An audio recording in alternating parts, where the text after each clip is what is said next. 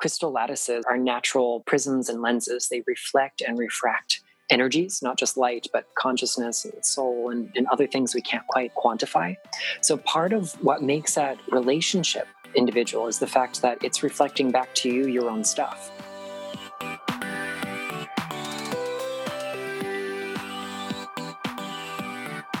You're listening to Let's Be Omnist, the show where we are celebrating spiritual diversity, one truth and one story at a time. I'm your host, Michael Anthony, spiritual life coach and intuitive reader from thedivinerlife.com. Welcome back to Season 2, Episode 3. I am so excited to have you here to be grooving right along through Season 2. Today I'm bringing you a topic which, to no surprise, has been highly requested since day one. Today we are talking about crystals. Crystals have certainly been having a moment over the last few years. They are no longer just for the New Age or the metaphysical community. People all across the world are picking up their favorite crystals as jewelry, home decor, and honestly, anything else that they can carve out of stone.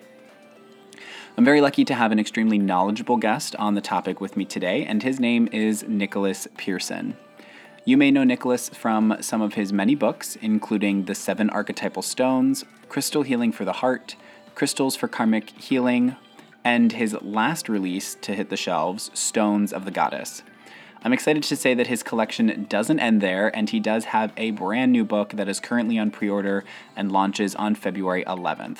It is titled Crystal Basics, The Energetic Healing and Spiritual Power of 200 Gemstones. You heard me correctly. I said 200 gemstones.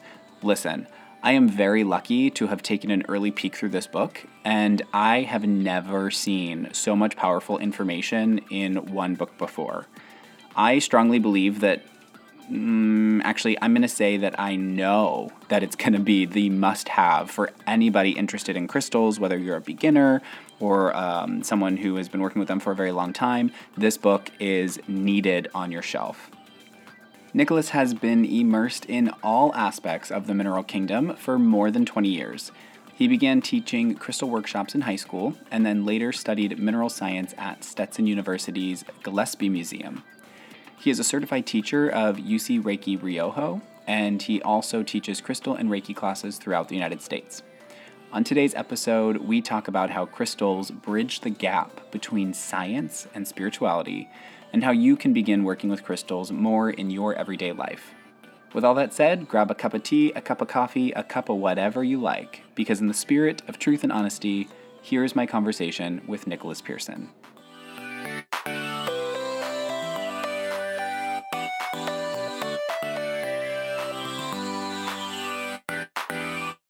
Hello. Thank you so much for being here. I am so excited to have you on my show. How are you doing? I am having a wonderful night. Thank you so much for having me on. And I've been looking forward to this conversation ever since we started chatting.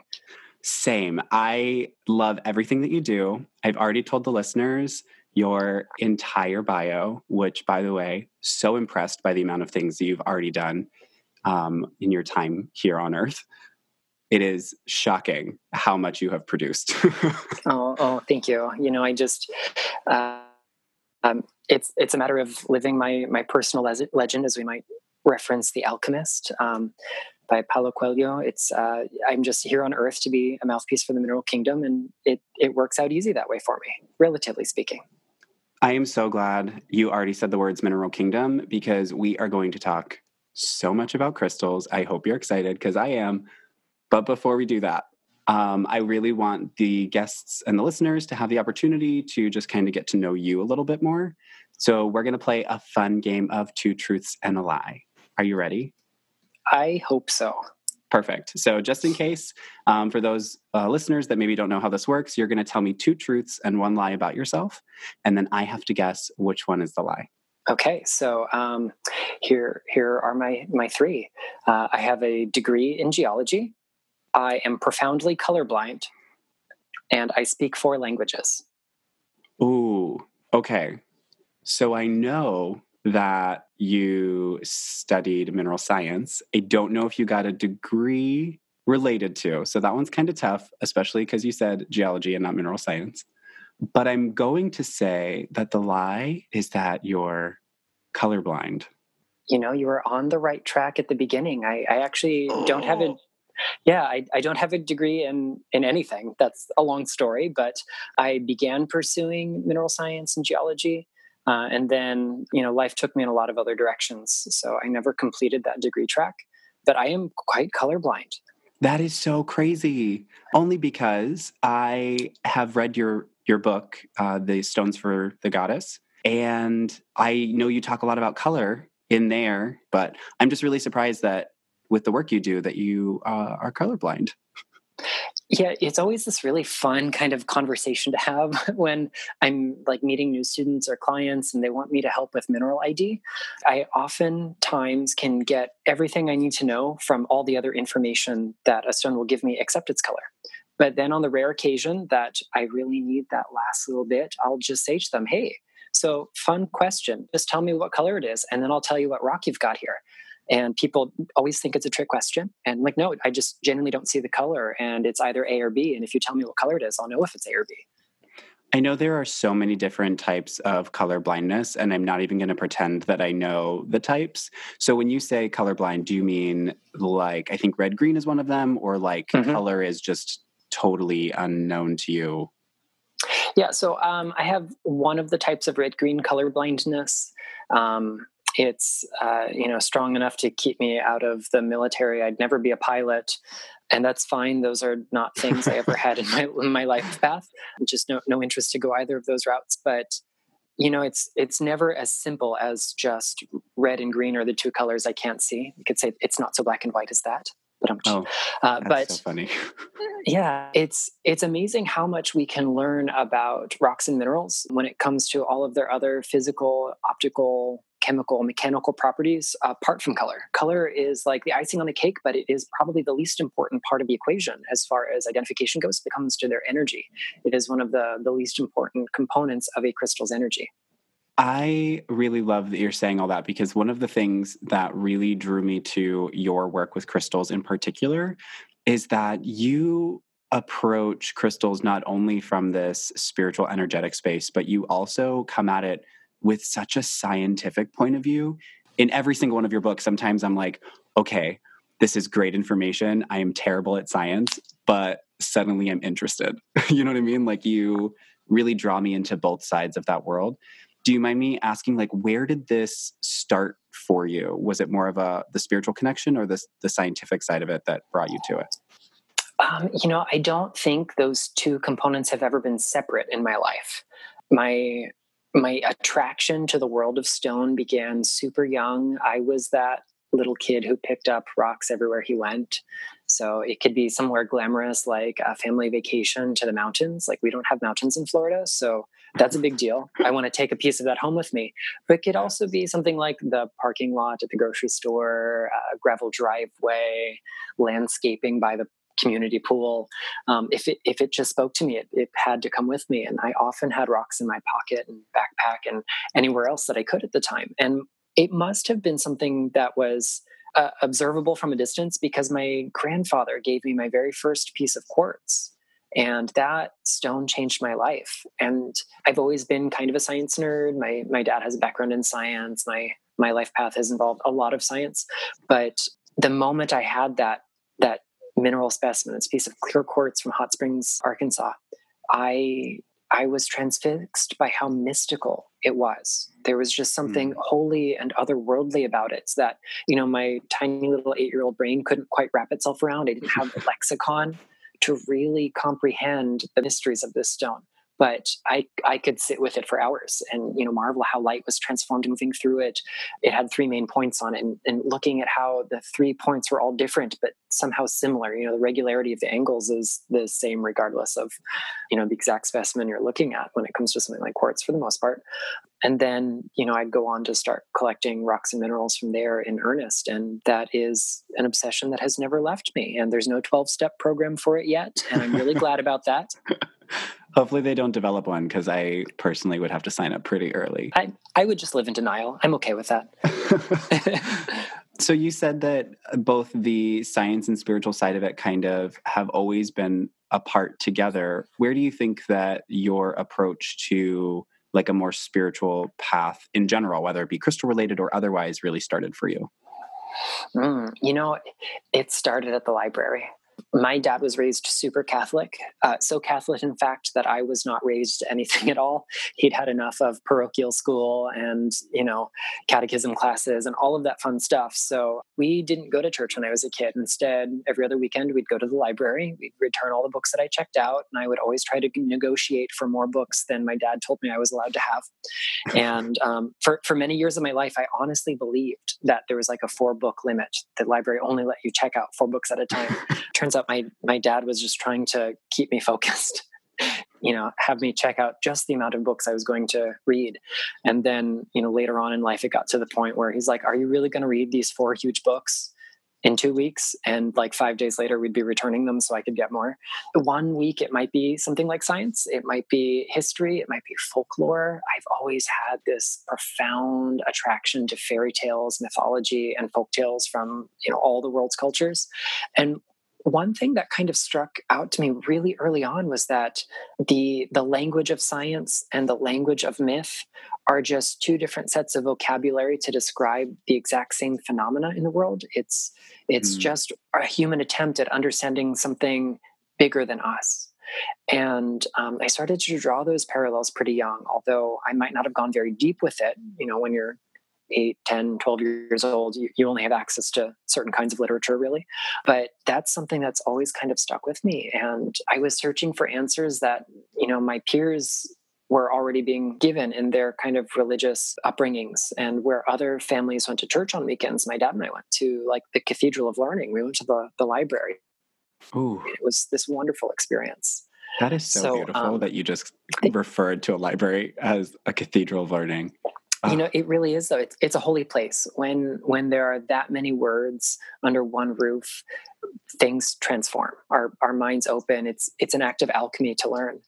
And I am forever changed by that. So I started kind of sampling from the world's buffet of religions. And early on, in my really rebellious teenage phase, are you ready for my great acts of rebellion? Of course. Rebellion. I would stay up too late at night to read.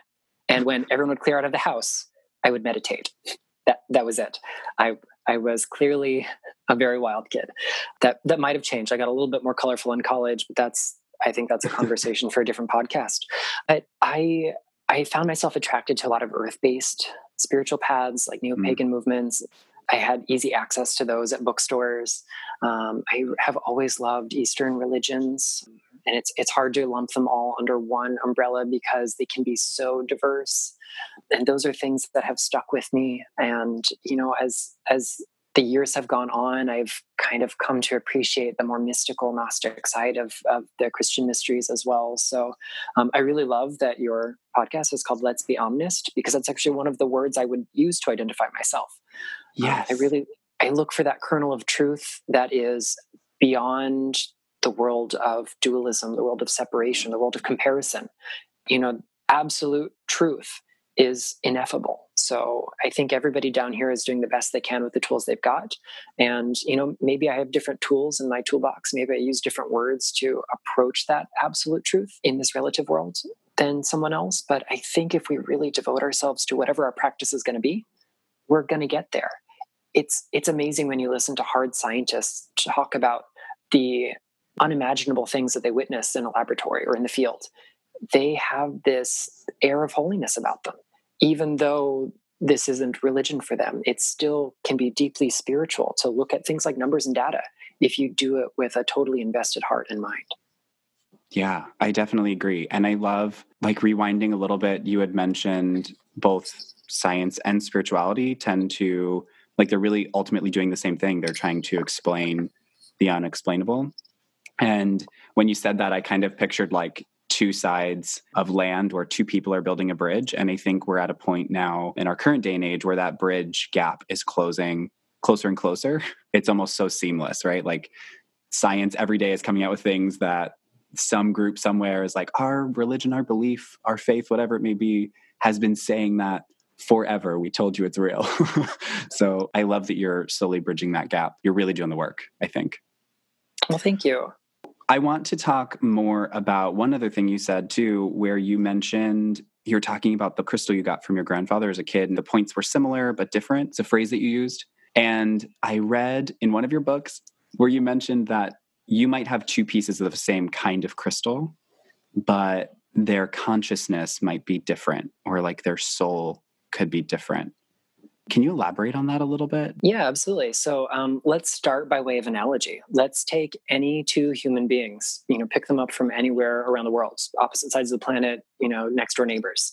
I mean, fundamentally, we have more or less the same genome. We're made out of the same ingredients. We have a lot of common experience, but you'd be hard pressed to find two totally identical people anywhere on Earth. Part of that is down to our internal landscape, what's happening within our heart, our mind, our soul. And it's not just a product of our external world, although there's definitely relationship there. And the same holds true for all levels of consciousness, whether we're looking at it in a biological kind of sense, or whether we're looking at it in maybe a more metaphorical or spiritual sense when it comes to things like, plants and stones. So, maybe you have a favorite piece of rose quartz from Brazil, and someone knows how much you love rose quartz, and this one is a really nice medium shade of pink, and so they get you a piece of rose quartz that was dug out of a mine in Georgia, and it's jelly-like. It's almost not quite totally clear, but it's quite translucent, and a different shade of pink. And even though they're fundamentally the same thing, there are going to be optical differences that you can see and assess with your own eyes, but there's also going to be energetic differences. So I like to think there's a big umbrella for each variety of stone. That umbrella consciousness is what unites them all.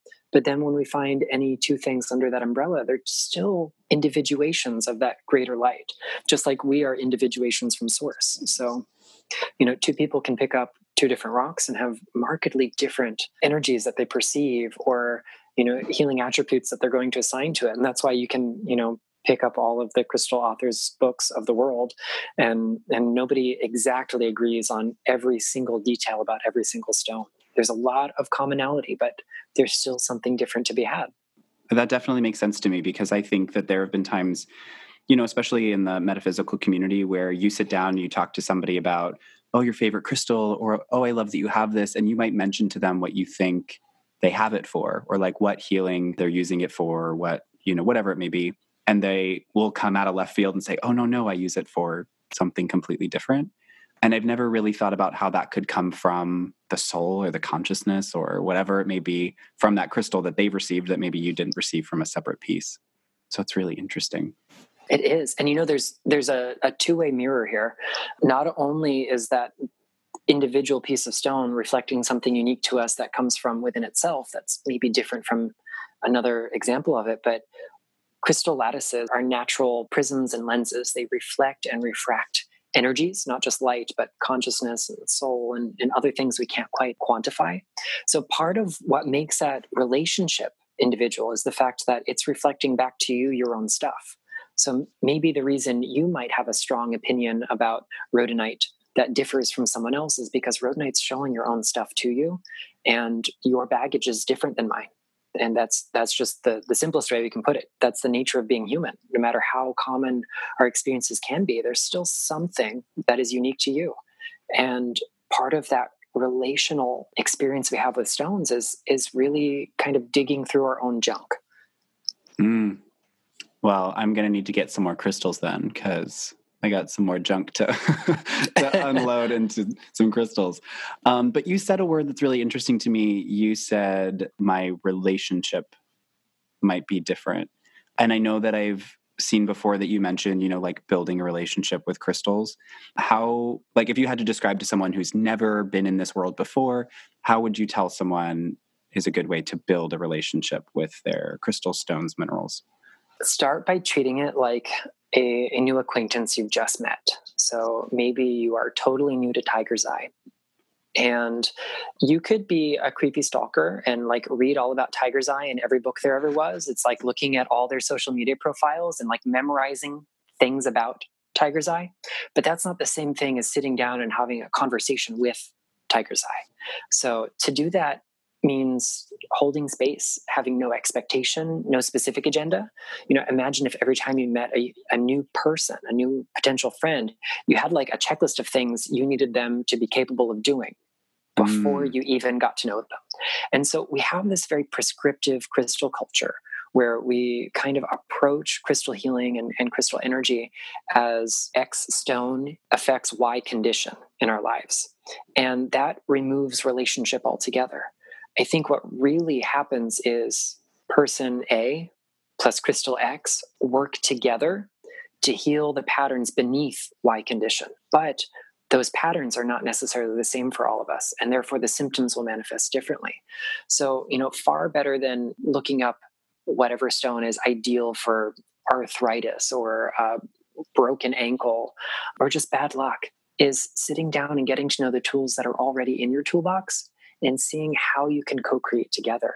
And we do that first and foremost by just being, just observe, just hold space. And it doesn't have to be a formal meditation practice. My favorite thing to give new crystal lovers to do is find a quiet place, natural light if possible, turn off all distractions, and just marvel at how amazing this gemstone is. Look at how it interacts with light, feel the weight of it, get a tactile sense of what the surface textures are like. Obviously, if it's sharp, don't hurt yourself.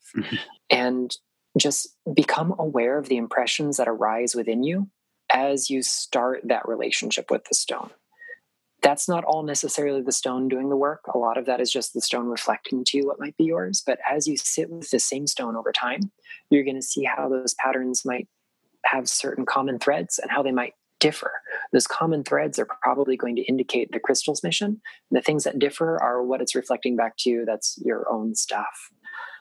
That's really interesting. As you were talking about all of that, I just kept thinking about relationships with other people, and I was just really trying to filter it through the concept of having a relationship with somebody else. And you said something that made me think about how you're told in a relationship, like you have to know yourself and be confident in yourself before you present yourself to, a connection with somebody else. You have to know what you want and what you're doing. So it sounds like what you're saying is the person using that stone really has to know themselves and like, what are you really looking for? So are you really looking for a stone that fixes bad luck? Or are you looking for something that maybe will help you with the habits that you have that cause the bad luck? Do you know what I mean? I don't know exactly what you said, but it's like a deeper meaning than just, oh yeah, people say this is good for bad luck, so I won't be clumsy anymore. Yeah, that's honestly like the mainstay of my practice when I work with people one-on-one is like trying to just peel the layers of the onion back. There's so much surface level prescriptive crystal information out there, but no two people necessarily have the exact same patterns influencing their luck or their relationship with money or their relationship with love or their physical body. Even when it comes to like conventional medicine, two people who have similar symptoms might require totally different modes of treatment. And although I'm certainly not a physician and this isn't medicine in the classical sense, it's a similar paradigm. Just because the surface level stuff might appear similar, we can't just say, oh, well, then clearly you need rose quartz for this and tiger's eye for that and a little bit of jade here. We have to look at like what's driving those patterns, not what is the symptom, what is the end result, but what is the causal level mechanism. And that's what I like to do with crystals. When we look deeper than just what is the end result, find out what is driving results. And that's why we can read two different books and see two different influences from the same stone, because those tend to just be focused on end products rather than the whole process. Did you say when you're working with a client or somebody for crystal healing? Not necessarily just crystal healing. I work part-time in a local occult and metaphysical store. So, there's a lot of teaching on the sales floor when I'm doing classes, when people write to me and correspond with me, looking for crystal advice. So I don't do as much like clinical crystal work, we could say, as I once did, because the demands on my schedule are very different than they once used to be. And I also don't have a dedicated space for it. But, I do a lot of, we could say, more educational or like coaching style approaches rather than the actual laying on of stones. Super excited about empowering other people to do that work for themselves. So it starts with getting them to think about crystals and not just look for the magic bullet, because no crystal is a magic bullet. Right. Okay. That's still really cool that you take the time out of your clearly busy schedule to chat with people and coach them and push them to find what they need for themselves. Yeah, and a big part of that is finding the right stone for the condition or the situation. So, I mean, you're right on the money there, but it's almost never as simple as, I need money. What crystal brings me money? Like, what's really influencing this pattern here? Is it a lack of willpower? Is it a lack of follow through? Are you a good idea person, but you don't know how to focus on bringing those to fruition? Or is it really just a matter of like, this is a generational pattern that you've inherited, and how do we tackle something that's much bigger than just you? So different stones are going to give us different leverage on those kinds of patterns there. So that's why we always have to look deeper than just carry citrine for money, or carry some pyrite for wealth.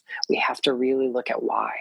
So even though there are so many factors that go into, deciding on which crystals and stones will work for you, do you have, like, let's say, a handful of favorites or like go-to crystals that you would say, if you're new to this, you should definitely have these nearby you? I definitely have favorites for me. A lot of the work that I do, it seems that whatever field we're in, we always tend to attract people that are on the same wavelength as us. So, stones that come up very often for my students and clients might include things like rhodonite and lepidolite and lapis lazuli. Some of my favorite tools are maybe not the gentlest and not the most beginner friendly, but I think that kind of comes with the territory of having done this work for like 25 years now. So maybe the things that I keep really close to my heart and close to my energetic space aren't things that I like pull off the shelf for everybody. But there's always someone who needs that energy. Okay, so let me rephrase my question then. What would you say is your absolute favorite crystal? Maybe even just right now, because I'm sure it changes sometimes. It does. I have like the textbook answer of what my favorite crystal always will be, because it's just so charming and enigmatic. But then, like, the stone I'm doing the most work with right now is rhodonite. So rhodonite is that manganese silicate. It's usually kind of pinkish. Sometimes it can be like this really intensely bright red color. On the cover of my new book, Crystal Basics, I actually put my favorite piece of rhodonite. The design team at my publisher's house had no idea how I feel about this specimen, and there it is on the cover of the book. So it's this really profound stone of emotional mastery. As we work with this stone, it gives us leverage against the anxieties, the stressors, the emotional tides that feel like they're going to sweep us away, and it drops an anchor, and it helps us return the breath to the body in the midst of crisis or challenges, so we can be more present with whatever it is. The thing about emotions is they have to be moving. And so if we try to dam the river, eventually we cause more damage when the water level surges enough to surpass that. Mm-hmm. So this is a stone that kind of allows us to embrace those changing tides and then come back and stay centered. Rhodonite also kind of draws out our innermost skills and talents to really help us find the tools we need to navigate life better.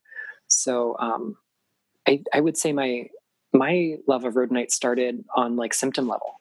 I have an anxiety and panic disorder, and rhodonite is so good at helping me kind of keep a handle on that. But the longer I've worked with rhodonite on a very intimate, like daily level, the more I've realized that this pretty pink stone has become one of my favorite allies for the deep stuff in life. I absolutely love rhodonite, so I'm so excited that that's the one that you picked. I think if you asked any of my clients who have been with me for a really long time, they will tell you that it was probably one of the first things that I ever suggested to them, because I do talk to so many people about very similar things. So I'm happy to hear that I've been suggesting it for similar reasons, because that was one of the ones where I never really looked it up in a book. I was just kind of like, this is what it feels like to me. So I'm really happy to hear that I didn't mess that up all these years.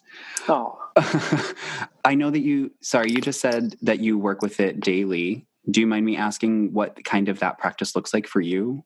Yeah, sure. So one of the simplest ways that I will connect and co-create with crystals is kind of passively.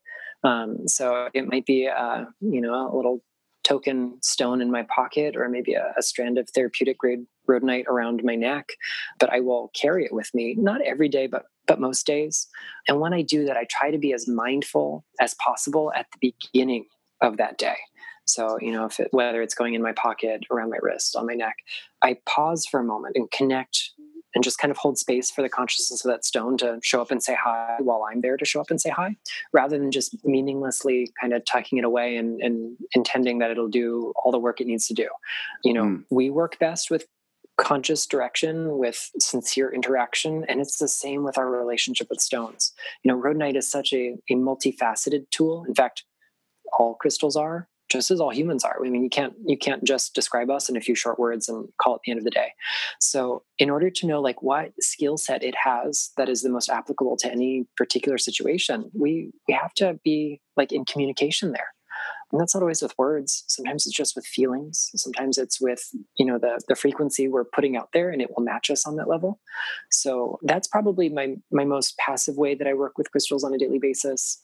But, it might be through maybe more focused meditation. It might be something like rhodonite. Today I've been taking it as a gemstone elixir.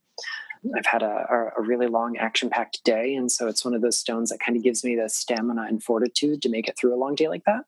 And so that's one way that I was able to enjoy that energy. Okay. Crystal elixirs is one that's super interesting for me because, way back in the day when I first fell into crystals, it was when some of the crystal water bottles were hitting the market and all of these things were happening. And I am one to do a lot of research, and I unfortunately fell into the wrong research about, toxins and things in the water and what are you drinking and being careful. And so I just immediately was like, oh, nope, not doing that. I'm going to drink the wrong one. How do you do your crystal elixirs? Well, first and foremost, I'm going to start with my public service announcement. It's twofold.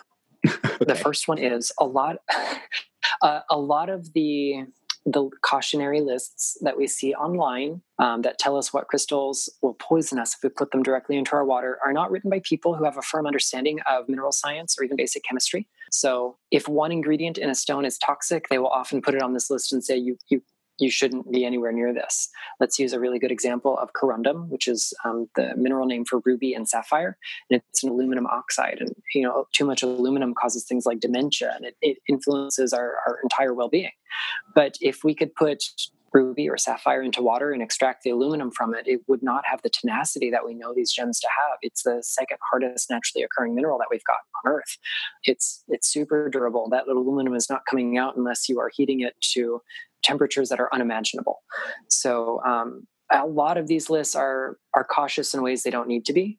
However, the flip side of this is if you do not know the chemistry side of it, the mineral science side of it, of course, don't put it directly into your drinking water. There are so many indirect ways for infusing and imprinting waters with crystal energy that you never need to put yourself at risk. So when in doubt, leave it out.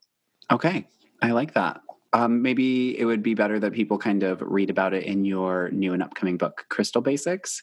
But do you have a suggested, what's your favorite way to do a crystal elixir? Generally I go for less is more. So the real simple infusions that we can do, I have a Brita pitcher that I filter my tap water with for making tea or just drinking or anything else. And I keep shungite and aquamarine in it at all times. And they're my favorite ways to just energize my water and add structure and vitality back to this otherwise kind of not super vibrationally alive water that comes out of the tap.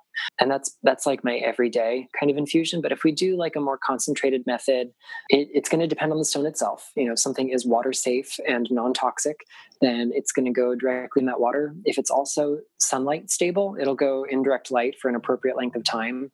Something like kunzite will fade in a matter of hours, but something like smoky quartz or ruby is going to maintain its color in sunlight. So those are things that could have nice long infusions, and then you can either consume directly from there once you've removed the stone, of course, or you can add a preservative and bottle it and then treat it kind of homeopathically, similar to flower essences, and potentize it through the process of dilution. So that's something I rarely get around to with my crystal elixirs these days, but it's an option. I've definitely done it in the past. But for all the other tools in my toolbox that I've got, it's one where I don't often go through all of those stages of potentization and bottling. That is such a process. And if I'm honest, I'm a lazy person. So I'm going to go with your original suggestion and I'm going to drop some in my Brita. Yeah. I think that's so funny to just imagine someone coming over to your house and opening your refrigerator and saying like, oh, there's crystals in your water. It's a fun topic conversation starter. Yeah, I'm fairly sure that anyone that knows me well enough to be invited to my home would just expect that. True. I guess strangers aren't just opening your refrigerator, so that makes sense. So what other things do you do? I know you have an amazing collection of books. What else do you do on like a regular basis for like sharing your crystal information? Do you do other workshops and anything like that? Yeah, absolutely. So writing actually began as an extension of my love for teaching. So ever since I was in high school, I began teaching crystal workshops, and they were like super informal and chill in the beginning. And I can't tell you how stressed I was the first, like 24 times I had to do it. But I love being able to share all of the amazing things that rocks and minerals can do for us. So early on, I began teaching. From there, I kind of got like a really intensive, it's almost like boot camp of mineral science when I started working in an earth science museum. So I got to do more of the deeper work with the sciencey side of it. And that really has influenced my teaching. So more often than not, on any given weekend, I'm somewhere teaching, sometimes on weekdays as well. So I travel throughout the world. This year is my first time traveling overseas to teach, and it was this wonderful experience. So I try to get all over the place. What is if you have one, what is your favorite like topic or subsection of crystal healing that you like to talk about? I don't think I've ever been asked this before. Ooh, I like a challenge. Yeah. I really love working at that sort of real beginner's level and teaching people how to go deeper than just that prescriptive kind of crystal use. I love exploring how the formation process, the crystal structure, the chemical composition is going to influence crystal energy. And I love giving people like hands-on tools for exploring these kinds of things. But one of my most fun kind of like really narrowly focused topics in the world of crystals is working with crystal skulls. I have we'll just say a healthy collection of them. Okay. Including a handful that are relatively old. And that started as like I read one book about crystal skulls, and so I got one modern, it's very small, crystal skull carving. And well, now there's significantly more than one in my life, and they're just it's so fascinating. I think that the crystal skulls are this like worldwide phenomenon. No single culture carved them. There are far fewer that have come from provenanced, respectable documented digs than those that have not come from such places. And yet they're all over the place. So it's a really exciting topic to explore. You said that you have a healthy collection of crystal skulls. But I'm curious in general. So we'll cut out not just crystal skulls, but crystals in general. Is it possible for you to put a number on how many crystal minerals and any of that you own for yourself? No. Okay. Yeah. I could probably give you like a weight estimate or like total mass, but I don't think I could count the number of specimens because when I teach classes, or if I do something like crystal grids, or if we're doing like a big group kind of experience with something, I'm going to have tons of examples of the same rock to pass out in class or to use for an elaborate mandala made out of stones. So I don't really quantify my collection in that kind of terms, but I will say that these days something has to really speak to me for me to be moved to get it, or it has to be like really practical, like, oh, I'm going to use this in my next book, and this is going to be a much better photo than the one I've already got. That's my justification for a lot of purchases these days. Okay. Well, It is business justified, so you purchase whatever you want. My reasoning is usually, well, this one is pretty and it's the nicest one in this pile, so it's coming home with me because it deserves to. I don't know, like I make things up when I buy crystals. I'm just imagining like a whole shelf or shelves or a room, because I know, for example, like I have an unhealthy book obsession. And sometimes I just get them because they have a pretty cover, but like I don't have a justifiable reason to purchase them, whereas you have a reason. So I'm floored at thinking about how many you could possibly have. So anyway, I'm going to backtrack a little bit because I'm super interested in another topic that you talked about in your last book, Stones of the Goddess. And you talk about how crystals are related to the divine feminine, which is something I'm personally obsessed with. Can you talk a little bit about like that book and what really inspired that process?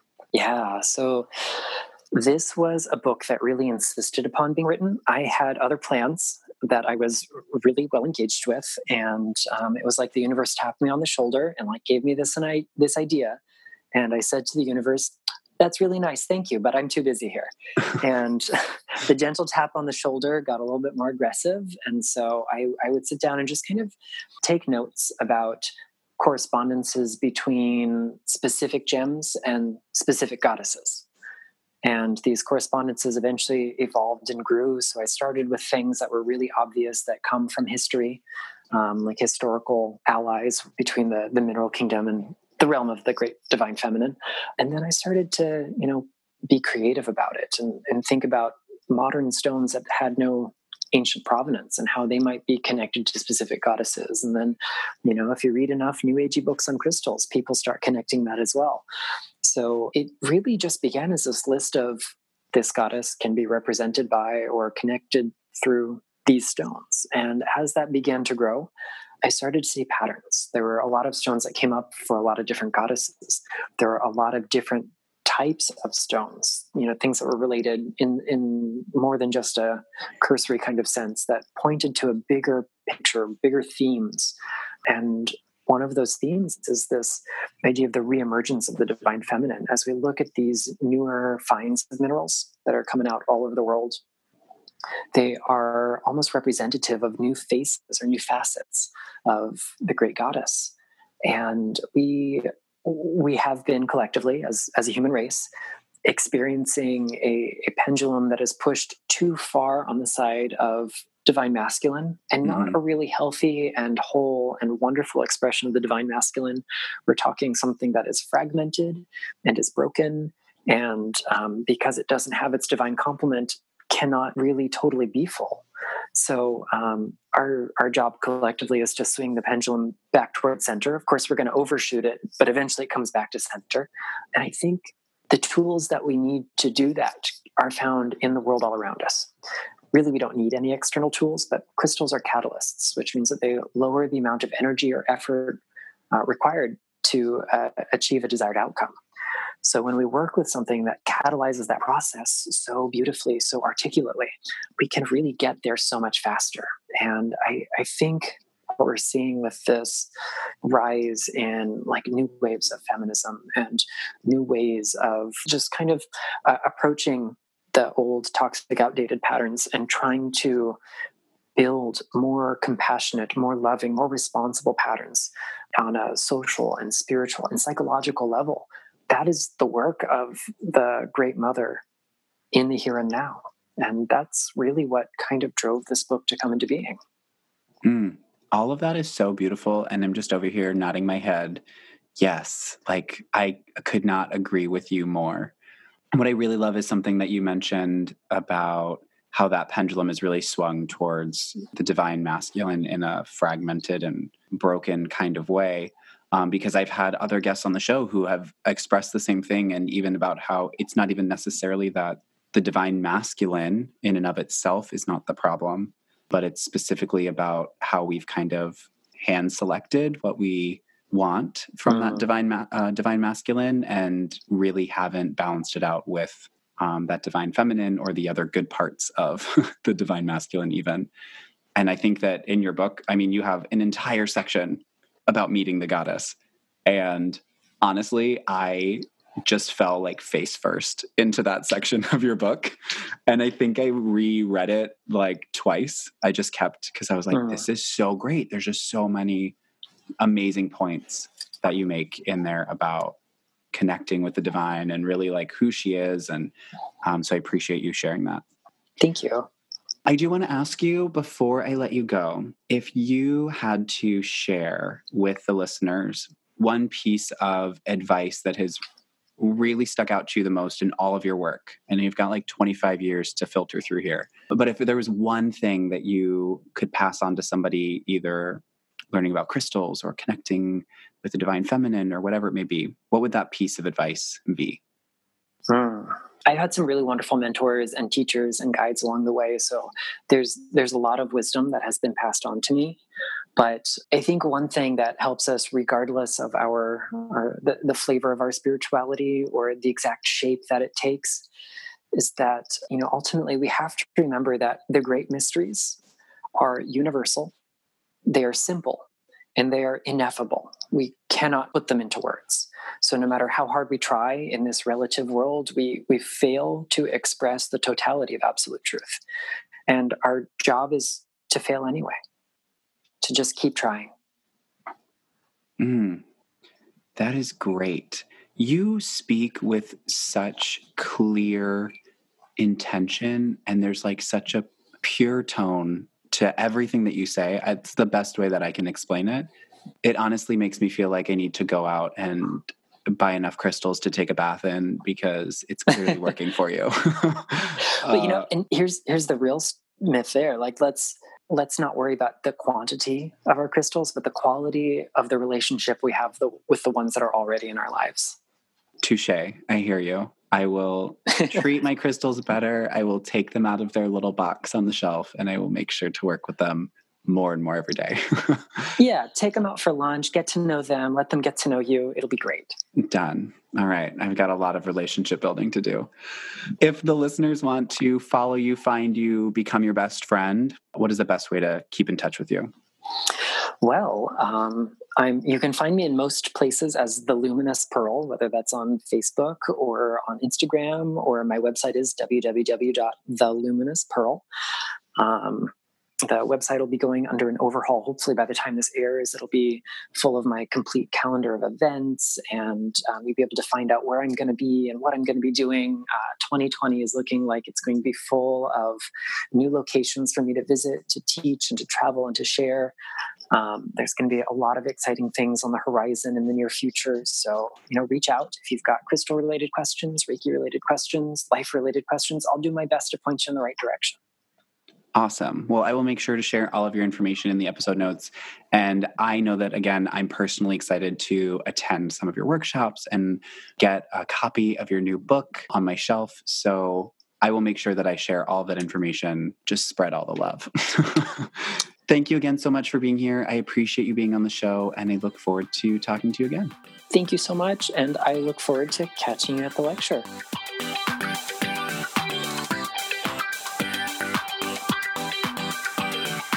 All right. That was my conversation with Nicholas Pearson. Unfortunately, I didn't get to attend that Crystal Skull lecture that he mentioned, but it was for an amazing reason, and that's because the room was completely packed. They were at maximum capacity, and the building physically could not allow anyone else to attend the lecture. So I'm so serious when I tell you, if you get a chance to see Nicholas teach in person, or you get to hear one of his lectures, or you get to learn more about him, please make sure that you do so. I highly, highly recommend it.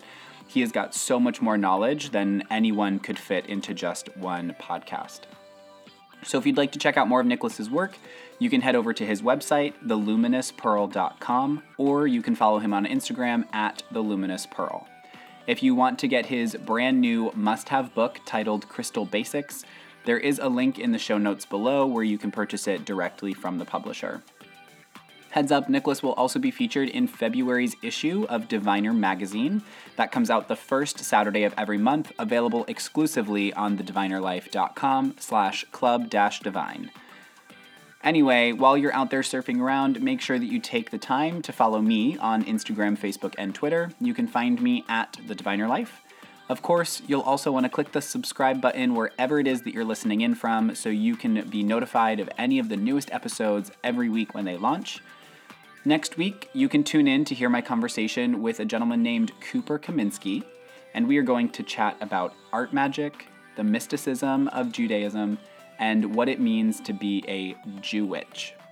Thanks for listening. Remember to share this with your friends, your crystal dealers, your geology professor, or whoever else you come in contact with today.